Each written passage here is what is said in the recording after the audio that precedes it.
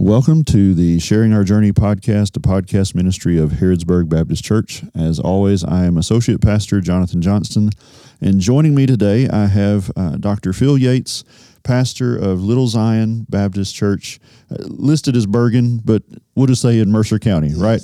Yes. Glad to have you with us today, Phil. And we are, if you've been following the podcast, we're in the middle of this sermon series on the Sermon on the Mount. And today, Phil and I are going to talk about Matthew chapter 6, verses 25 through 34. And so I'll go ahead and read that, and then we'll dive into this. This is why I tell you, don't worry about your life, what you will eat or what you will drink, or about your body, what you will wear. Isn't life more than food, and the body more than clothing? Look at the birds of the sky. They don't sow or reap or gather into barns, yet your heavenly Father feeds them. Aren't you worth more than they? Can any of you add a single cubit to his height by worrying? And why do you worry about clothes? Learn how the wildflowers of the field grow. They don't labor or spin thread. Yet I tell you that not even Solomon in all his splendor was adorned like one of these. If that's how God clothes the grass of the field, which is here today and thrown into the furnace tomorrow, won't he do much more for you, you of little faith? So don't worry, saying, what will we eat, or what will we drink, or what will we wear? For the idolaters eagerly seek all these things, and your heavenly Father knows that you need them. But seek first the kingdom of God and his righteousness, and all these things will be provided for you. Therefore, don't worry about tomorrow, because tomorrow will worry about itself. Each day has enough trouble of its own. Amen. It's a lot covered there. A lot of us would be satisfied. I mean, even Sunday when I preach this, I'm taking these verses and making one sermon. This is all in a sermon by right. Jesus. This is like one of his points. Yes. So much there. So Phil, right off the bat, he says, "Don't worry about your life, what you will eat or what you will drink, or about your body." How easy is that to do? And I think it's even more understandable in our day and time when the prices of food and everything's going up. Yeah. So we have some concern about necessities, mm-hmm. but we also know that as we'll get into it, that we don't have to be overly concerned, because the step of beyond overly concerned is worry, and worry is a sin. Mm-hmm. No matter what we're worrying about, worry is always a sin. So I think it's important, and I don't think that the Lord is telling us not to plan, right? Not to be diligent and make a list or a budget or a plan. But he says, listen, there's a limit to it. Mm-hmm. And I think that's what he's saying to us. Yeah. Yeah.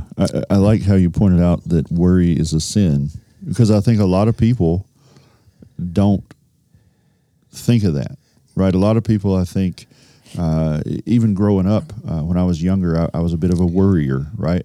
And for a long time, I remember hearing people just talk about that's kind of I'm a worrier. That's what I do. And yes. And it's different if you think about, well, wait a second, that's sinful behavior. Amen. It sure is. So it is interesting to think about the fact that God commands us numerous times, hey, don't worry. Yes. Be anxious in nothing. Right. And why is it that worry is a sin?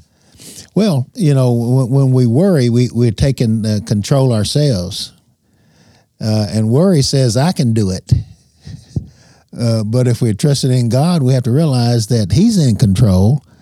And if we bring it all to him, as we say sometimes, leave it all on the altar, whatever your concerns are. And man, in this pad, we just discussed coming down the steps there, coming to do this recording, that mm-hmm. during this pandemic, it's been a tough 2 years during this pandemic. A lot of anxiety, a lot of worry, not only for ourselves, but for our children, for our churches, for our community, for the world. And we need to let the understanding come into our mind and be cognizant of the fact that God is in control. And when we worry, we take control ourselves. Mm-hmm. We put it in our own hands, and that is ungodly. Yeah, it's not a place we're meant to be. That's right. It's not our function. Amen. Through this, we see there's a lot of things. I love how he instantly gives them things that they can see. Right? He tells them to look at the birds, and tells how they don't plant things to reap, like they don't sow, but they don't store things in barns, but they're fed. Yes. And to me, I always think of the song "His Eyes on the Sparrow." Yes. So I know Amen. He watches me, and I have to believe the writer of that song was referring to this text when they wrote that. But maybe since we're having a discussion, Phil, what maybe, because I would say that this is a passage you believe to be true. What from life maybe has taught you that? Because I think we have to learn these things in life. Yes, to turn a loose of control. We as human beings, we have the tendency of fixing things ourselves. And sometimes our professions or our jobs or our livelihood causes more that, whether we're in management mm-hmm. or overseeing a project or whatever. I was a state trooper for 25 years, and I was a fixer for the community. When the community called for assistance, it usually wasn't a good situation. Usually it was pretty bad. Right. So, in many ways, law enforcement had to fix, and being that, and being, a pastor on top of that, I had a hard time in my early ministry to turn things over to the Lord. And like you said earlier, it's a process. It's a learned thing, because we have to give up of ourselves. We have to be vulnerable. We have to be open. Mm-hmm. We have to be completely honest, and give it to God. And I think that's the process, is understanding that I don't have to fix it all. I don't have to be in control mm-hmm. because I'm not. Mm-hmm. And I had to realize I'm not. Yeah. Maybe it may be different for you, but it might be the same. Growing up in the United States, I think, that mindset's a little more prevalent in our country as far as fixing for ourselves. But I would even say now, especially as a father, man, there's a lot of times I do feel that pressure that I, as a husband, I, as a father, I should be able to provide. Yes. I should be able to fix. Yes. And that tension is real, but I think at the end of the day, if we train our children to rely on us as the provider, then we're doing them a disservice. Yes. We're setting them up for failure, really, yes. because who they need to be looking to is God. Yes. To say He is the provider. Correct. And sometimes that means we have to show, like you were talking about, vulnerability and honesty, even to our own kids, to say, you know what, Dad doesn't have the answer right now. Yeah. And hopefully, like you referenced the pandemic, man, what an opportunity for parents to sit down with their children and say, you know what, I don't have the answers. Right. I have no clue yes. about this. I've never dealt with it. But I do know that God will provide and that God will see us through. Yes. And it gives the parents an opportunity to invite our children, whether they're believers or not, to let's pray to mm-hmm. God for answers, and let's wait and see how he answers our prayers. And we wait on Him, and that's where our patience come in. And that's where we use that as a teaching moment. Mm-hmm. What a beautiful teaching moment for our children, to let them know that you don't have all the answers. I don't have all the answers. The government doesn't have all the answers, but God does. He may use government. He may use other people. He may use me, but ultimately it's God. Yeah, yeah. And Jesus continues, after talking about the birds, He then goes into the, I love that He says, can any of you add a single cubit to his height by worrying, but basically, can you change anything just by worrying?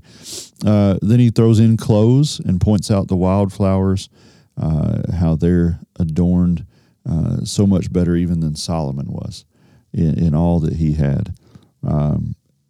Ultimately, he's speaking to the great care and love that God has for us. Yes. In how he is truly the good Father who gives freely. Amen. Amen. And when we look at that, he's given some practical things that we need. It's not that we don't need food and clothing and shelter and all of those things. Those are material things that we need, but he's setting the stage to show we do need those spiritual things outweigh the physical things. So he's setting the things that those are physical. You need those. I'm not saying you don't, right?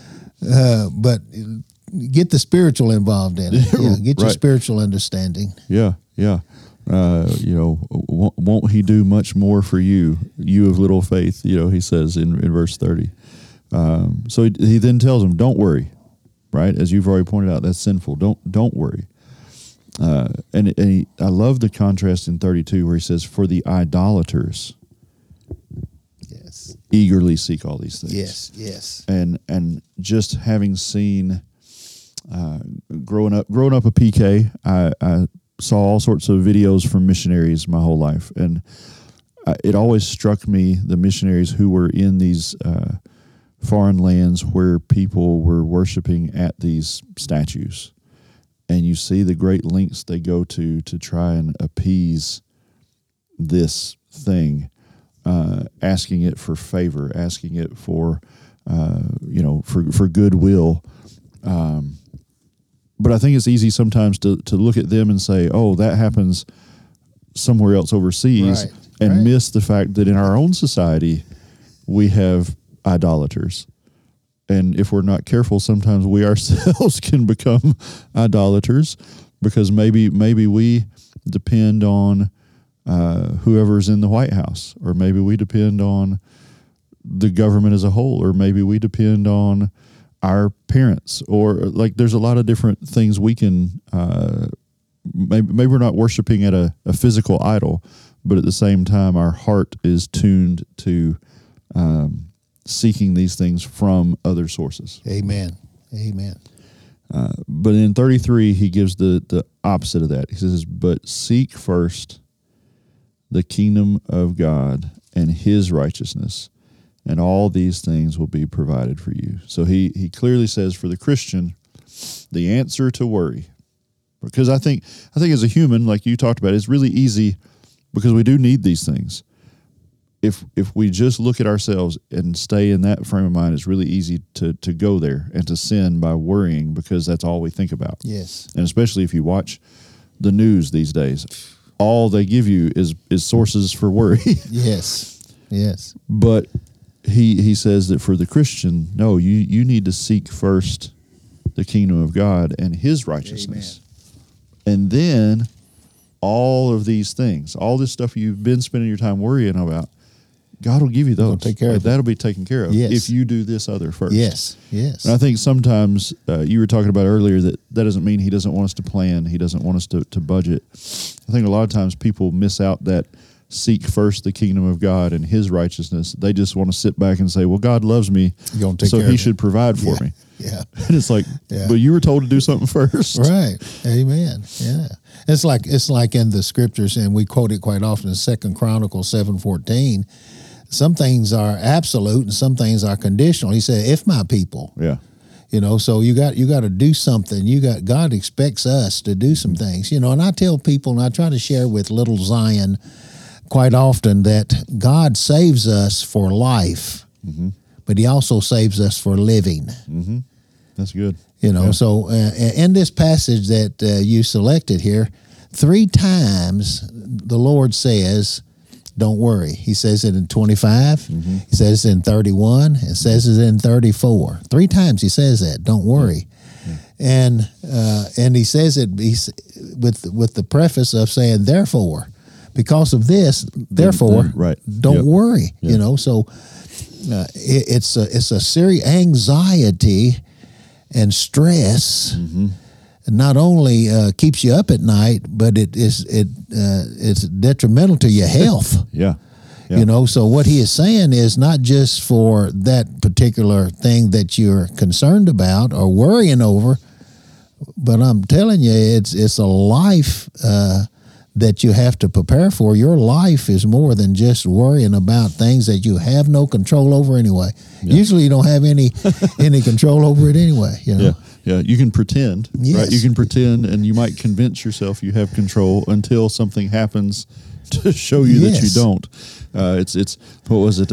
Mike Tyson's famous quote that everybody has a plan until they get punched in the face. Like, yeah, you can have a plan. Yeah, there's nothing wrong with that, but you better understand that your plans may not work, and that God's plan will.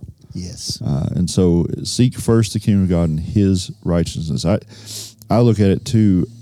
I've been amazed going through this series at the number of things in the Sermon on the Mount. They're all practical, right? We understand there's great promise in the Beatitudes. We understand our call to be salt and light. Those are all practical. But it was also at that time and even in today's time so countercultural. Yes. That it presented opportunities to share the gospel. And so, like you were saying, He saved us for life, but also for living. What He's called us to is, hey, don't worry, because everyone else around you is worrying. Yes. So if you don't, then they're going to notice that. Yeah. And they're going to say, well, why aren't you worried? Yeah. We're all worried. What's wrong with you?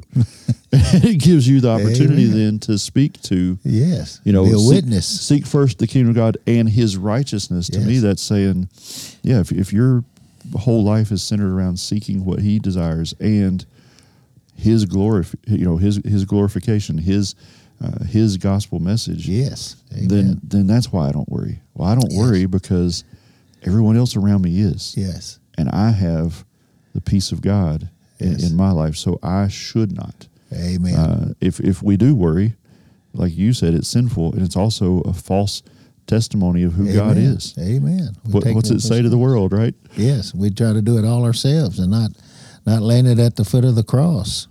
Yeah. Amen. And in today's society, I don't know, Phil, you've walked this earth longer than I have, but it seems to me, just in my years, that anxiety has become such a more, and maybe as we talk about it more now, I don't know if that's the case or if there are just more people suffering from that now. Yes. So I don't know where it is. Maybe we hear about it more, or there are in fact more people stressing out to the point of having anxiety problems now. I don't know what your thoughts are. Well, I think you're right on. You know, we live in a fast-paced world, and we say a couple of things that our children are exposed to a whole lot more now than what we were as children. They have to grow up quicker. That brings on stress and anxiety, even depression. And we have to guard ourselves and guard our children to just be kids. Let them grow. Let them enjoy childhood. I remember my childhood. I don't see a lot of stress in my childhood because I had fun. They let me be a kid. We had a neighborhood. We had a family, an extended family that let us be kids. And I think with all of the exposure that our children are faced today, they grow up with the stress. They take it on in their adolescence and their college years and their young adulthood, and it just compounds. And we got to give them coping mechanisms, the Word of God and Jesus Christ as their Savior to get through those anxiety situations. Yeah, and it's one of those things that there's not really a quick fix for. You have to experience God providing for you in order to know that He'll provide for you. Yes. Like it's a learn. You can read it. We can read this all day long, but until you've been in that place where, in mine and my wife's case, where we've had time and time again, and she's great at reminding me about this when I get close to worrying, there's been time and time again where you look around and like, I have no idea how we're going to pay this bill. Yes. Because we just don't have that right now. And then something will show up. Yes. Or we're going to be strapped for food this week, and then somebody drops off Yes. a meal or invites you to eat and pays for it. Or, and that's not to paint a rosy picture to say, oh, for Christians it always works out. There's times where we still have to go through hard times. Yes. But it's through those experiences that you learn about how God is true to His word, and He'll provide for what you need. Amen. If you seek Him first. Yes, put Him first. Yeah, that's what He says. And what caught my, I don't know how much time we have left, but it caught my attention when you read that again. But seek ye first the kingdom of God, and that's one thing. Right. The kingdom of God to me is two-phased. It's the present spiritual reality of being subjects, being called out saints of God, and Him ruling and reigning in our lives. Right. If we in His kingdom, seek ye first the kingdom of God. If we're in His kingdom, then we're subjects to Him. He's our King, and we are His subjects, and we ought to be obedient to that rule, that reign. If we're that, then we're gonna. We get up to the brink of, and every one of us find ourselves there when situation comes up. We come to the brink of worry, and as you're saying, we have to draw ourselves back. And sometimes it's our spouses, sometimes it's a pastor, sometimes it's a friend that draws us back from overlooking that the devastation of anxiety, looking over the cliff. And worrying about where we're going to go. So the kingdom of God is first. It's a spiritual reality. It's present.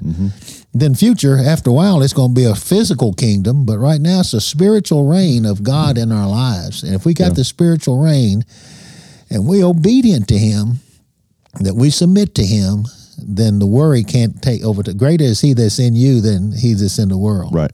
Right. Yeah. Yeah. And I love that He closes it in 34. Therefore, don't worry, like you said 3 times. He says that about tomorrow, because tomorrow will worry about itself. Each day has enough trouble of its own. Yes. When you're in those moments of anxiety or worry, man, how easily it does compound, and you start thinking worst case scenario. Well, if this happens, then this is going to happen, and this, and you get months and years out to where you've ruined your child's life. That's right. and it's a simple decision you're having to make for that one day. Yes. That years down the road, that child's not even going to remember. It doesn't even matter. It doesn't matter. It's funny how we do that. But just when you were talking just then about how we kind of take our eyes off of who our King is, I had the imagery of what you think of with a kingdom and people living in the kingdom, and the way those used to be designed, where you had the castle walls were the walls of the city, and the people lived inside, and they depended on that king for everything. He was their defense. He was their financial assistance. He was their food supply, and to the Israelites that he's talking to here, they're thinking back to how great it was when David was king, how great it was when Solomon was king. And in the same way, every one of those citizens of the kingdom then looked to, we got a good king. And Jesus is saying, you got the best king. Right. You just need to seek His kingdom first. He's going to give you all this. And then I was instantly taken to Peter when Jesus is walking on the water in the midst of the waves. And Peter says, well, I want to come to you. Yes. And Jesus said, come on. And Peter's doing fine to start with. Yes. Until he starts worrying. He starts thinking, I'm a person. I can't walk on water. That's not normal. That's not normal. Look at all these waves. And then sinks, because he starts focusing on the problems that he sees rather than the solution. Yes. Who is right in front of him, who he's already seen him calm the storm just by saying, peace be still. Yes. And there he is standing in front of him like, why would you worry if he told you to come? Yes. But I think we do that. I think Amen. God calls us to things sometimes, and we instantly start doing like Moses. Well, I can't speak. Yeah, I start can't making do this. I excuses. can't. Yeah. And we start worrying. Yeah, worrying about and taking looking at ourselves. I can't do this. I can't do that. I'm not a good speaker. I stutter. I have a speech impediment or whatever it might be. Yeah. I can't do it. No, you can't. That's why we depend upon Him. Yeah. But it was just stuck out so much that he called Peter and said, "You come." Yes. And if Peter had leaned into that and said, "Well, you know what? He called me to come." Yes. Well, He's not going to call me to come drown. Yes. Like He's calling me to Right. come to Him. Right. And so, just good stuff. 25 through 34 about worrying and why we shouldn't. And what I love is it doesn't just say don't do it. He gives the reason why we should be able to not. Yes. He gives the assurance of the reason you don't worry is because of who God is and who He is in His nature and what that means for us. Amen. So we are at the end of our time for this one. We hope you've enjoyed listening to this today. I've enjoyed having Dr. Phil here with us. And if you do not have a church home, I would encourage you to find one. There's some good ones. If you're in the Mercer County area, there's some good ones like Little Zion, and there's good ones like Harrisburg Baptist. Check us out. We all have meetings on Sunday mornings. Look at the websites or look at online to find the service time for a Bible-believing congregation near you, and get in and plug into the present kingdom of God. Amen. As we all wait on the coming kingdom of God Amen. together. And so for Harrisburg Baptist and the Sharing Our Journey podcast, which is a ministry of Harrisburg Baptist, we say to you to don't worry and have a great week. Amen.